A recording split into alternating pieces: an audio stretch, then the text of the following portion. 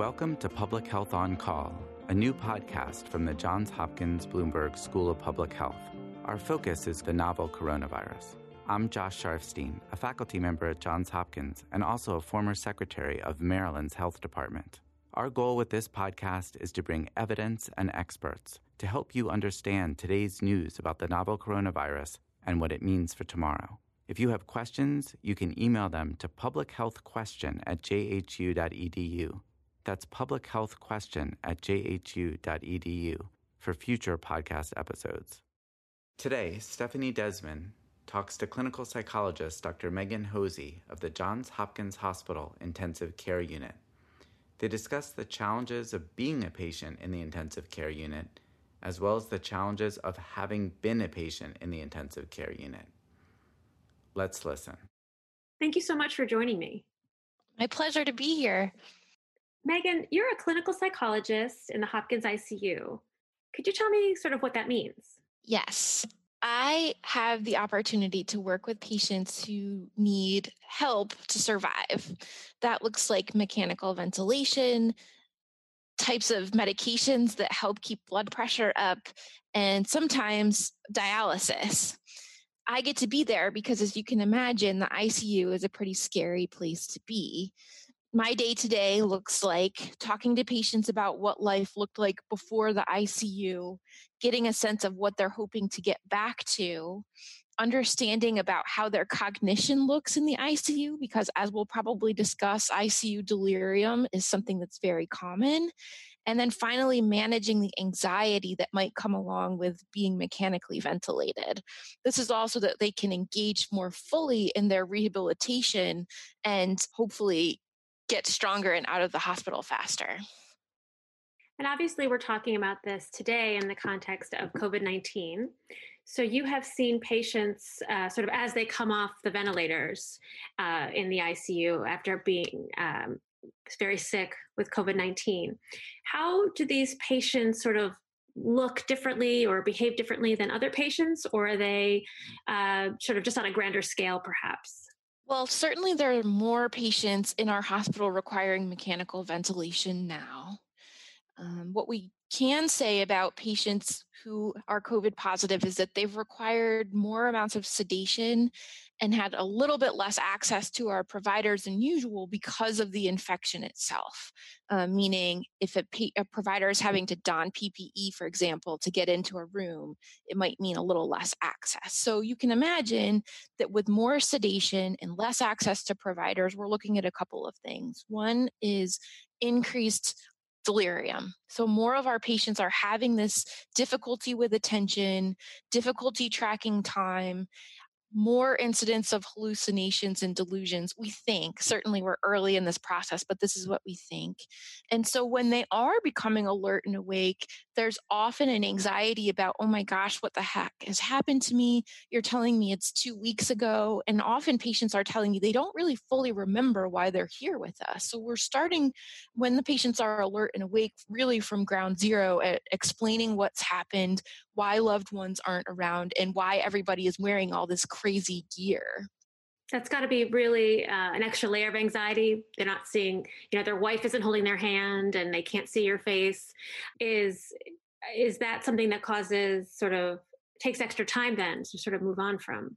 That's my guess. So we do have a little bit of data from previous pandemics, including the SARS pandemics, where patients went back and told researchers some of the scariest thing was being isolated and alone. And so providers who went the extra mile to demonstrate their care really were a buffer to some of these negative mental health outcomes that they might experience, like anxiety, depression, or PTSD. And certainly some of the stigma around some of the isolation and the extra precautions that we need to take also has a bit of an effect. So all of these efforts to try to move closer to our patients, explain more about what's going on, we hope is a buffer later.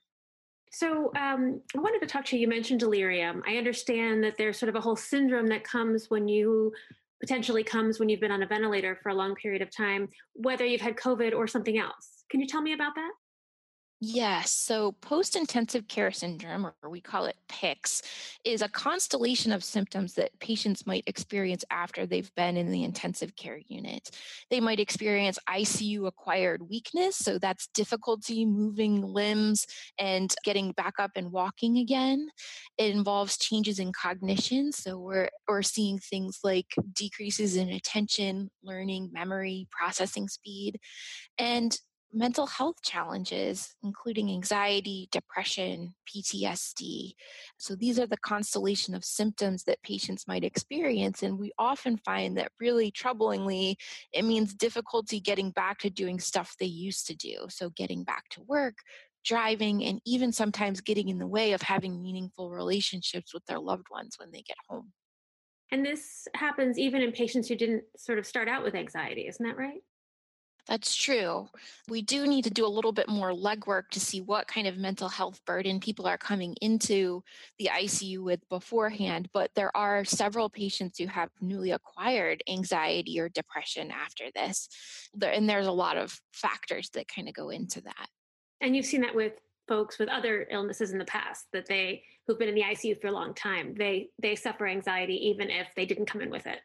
That's right. Yep. So when I am on a ventilator, you have to sedate me, right? Because otherwise I wouldn't really be able to tolerate it. Is that right? So, actually, we are moving away from that model. COVID-19 has challenged that because of the severity of illness that people experience, as well as our ability to be in the room with them. However, over the course of the past 10 to 15 years, we've got a lot of research that suggests what we really want to do is promote patients being awake and alert, even if they are on the ventilator.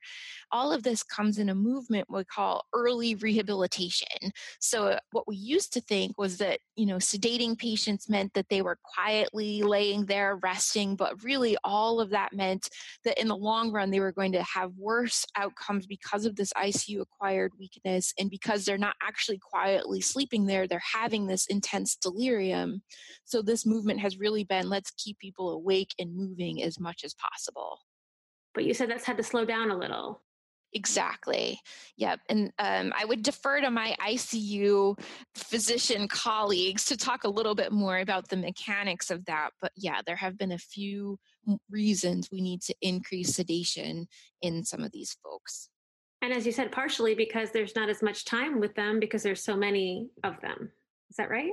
I think the main barrier is that all of this PPE people have to take on and off and be able to get into the room with patients is just an extra layer of time that is a barrier to our to be able to be in there with them as we would if it wasn't a highly infectious disease setting.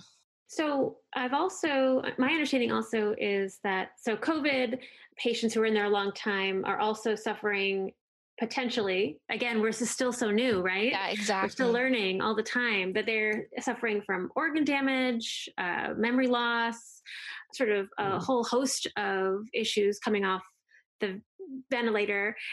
Does that slow their recovery going forward? So some patients, like you're saying, can have multi-organ failure. So we think that that COVID predominantly attacks the lungs. And certainly if patients are also having other organ failure as a result, so for example, challenges with the heart or the kidneys, then yes, that does mean that they'll be in the ICU longer. So, what are you? I know, for example, that I've read about and heard about, and actually know someone who have been on ventilators for a month or more. In your prior work on ICU patients, is this something that the longer they're in, the more difficult it is moving forward to recover? Surprisingly, the literature so far suggests that severity of illness is not necessarily an indicator of people's mental health outcomes. It may be the case that it could be related to some cognitive outcomes like attention, learning, memory. But if these things like how sick you are aren't necessarily good predictors of mental health outcomes, believe it or not. So, what has surprised you about the COVID patients as compared to perhaps patients you've worked with in the past? Well, I think one thing that's really different in getting to work with these folks is the unique perspective of people who've had an infectious disease like this. So patients telling me things like, I'm a little afraid to go home because I don't want to infect my loved ones, and asking for ways that if they're still COVID positive, how can I protect my loved ones? People from some communities are telling me a little bit about COVID stigma and the reluctance of them and their family members to tell people in the community that they've been diagnosed. Some of my patients are telling me that, this isolation from family is really part of the worst part of the hospitalization process going on now. And so the ways that we're trying to overcome all of this are to give good guidelines. And fortunately, our hospital epidemiology and infection control teams are helping patients sort of navigate what it will be like when they go home. And certainly we're trying to do the best we can to overcome that separation from family, whether it be helping to set up FaceTime dates. And then also I know, for example, a good colleague, Allison Turnbull, is working with a legion of med students who are calling family members each day just to check in with them and sort of coach them about how to talk to the medical teams about their questions about their loved ones. So there are these new challenges, and I've just been, I guess that's the thing that doesn't surprise me, but I'm the most inspired by, is the way that Hopkins folks are just willing to look at every challenge and then figure out a way to overcome it. It's really, really inspiring. And when, so folks eventually, hopefully, some of them will be going home, right? Yes. They've spent a long time on the ventilator and you've been discharging them and they go home.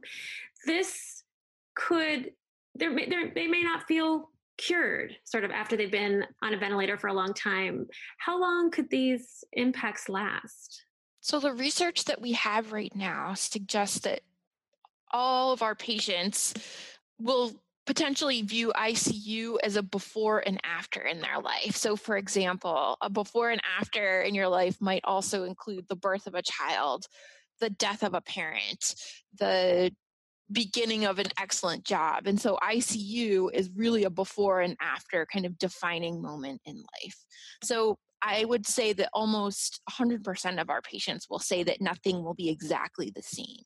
In terms of long-term impairments, we do have studies up to 5 years out that suggest that patients are at risk for PTSD, anxiety, and depression at higher rates than the general population up to 5 years out. The good news is, again, that there's help for this. So it's totally normal if you've been through an ICU to think, boy, things don't feel exactly the same. And it's a great thing to ask for help if you think it's getting in the way of your life. Megan, Hosey, this has really been interesting. So thank you so much for joining me. Oh, it's my pleasure. Thank you so much. Thank you for listening to Public Health on Call, a new podcast from the Johns Hopkins Bloomberg School of Public Health. Please send questions to be covered in future podcasts to publichealthquestion@jhu.edu. This podcast is produced by Josh Sharfstein, Lindsay Smith-Rogers, and Lamare Morales. Audio production by Niall Owen McCusker and Spencer Greer, with support from Chip Hickey. Distribution by Nick Moran. Thank you for listening.